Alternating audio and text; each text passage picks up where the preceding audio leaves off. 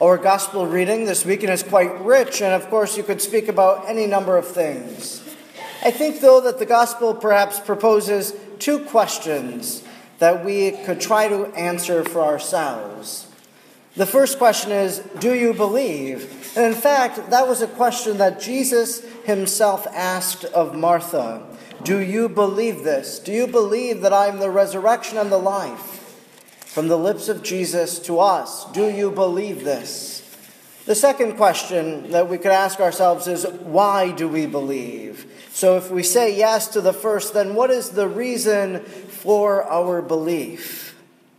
So first of all, do you believe this?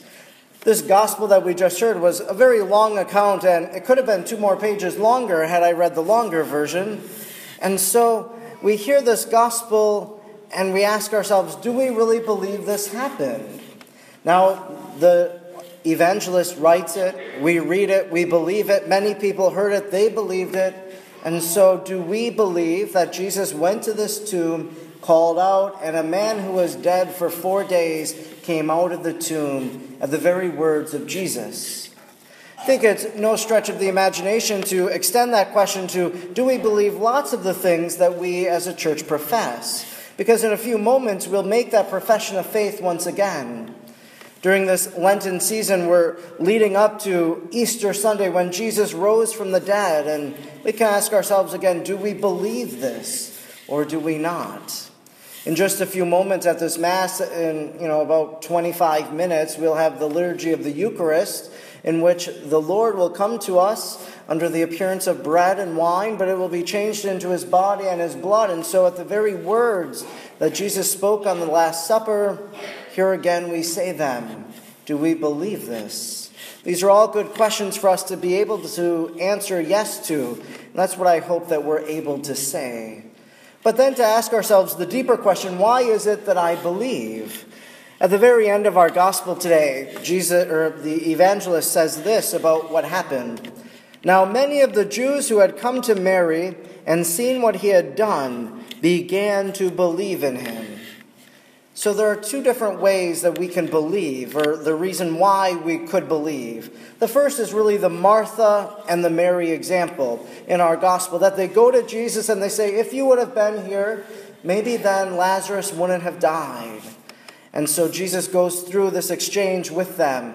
But they have this belief. That's why they go to Jesus. They're confident that God will do whatever Jesus says.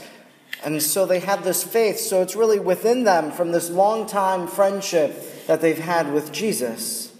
I would say perhaps for some of us that would be reflected in our belief of why do we believe? Maybe we believe because this has been something that we've done all of our life. That when we were just an infant, our parents brought us to the font of baptism and we were baptized and brought into the faith. They brought us to Mass every weekend. We received the sacrament and we've continued to do that for the rest of our lives. Maybe in college there was a little time away from that, but then the coming back to.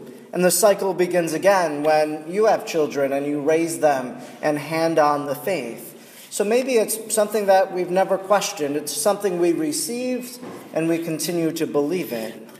But secondly are the people at the very end of the gospel. Now many of the Jews had come to Mary and seen what had been done, and they began to believe in Jesus. So these are the people who believe because Jesus has done so much, that he has spoken, and the very things he spoke happened, that the dead would even come out of their tombs, that the blind would be healed at his touch. And so they began to believe because of the many signs and wonders.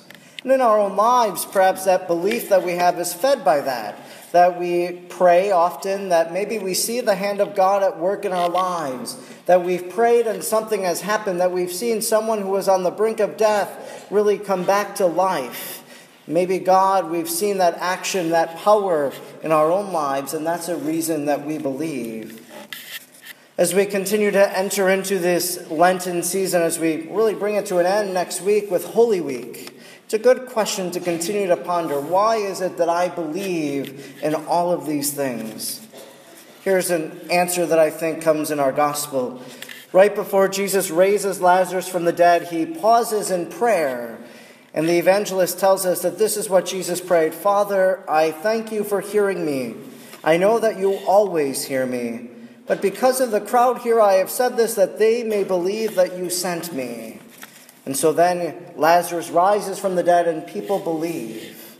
That prayer of Jesus, that I pray so that they might believe, I think that's a good prayer for us to pray, especially as we come into Holy Week, especially when our church on Easter Sunday will have many more people in it.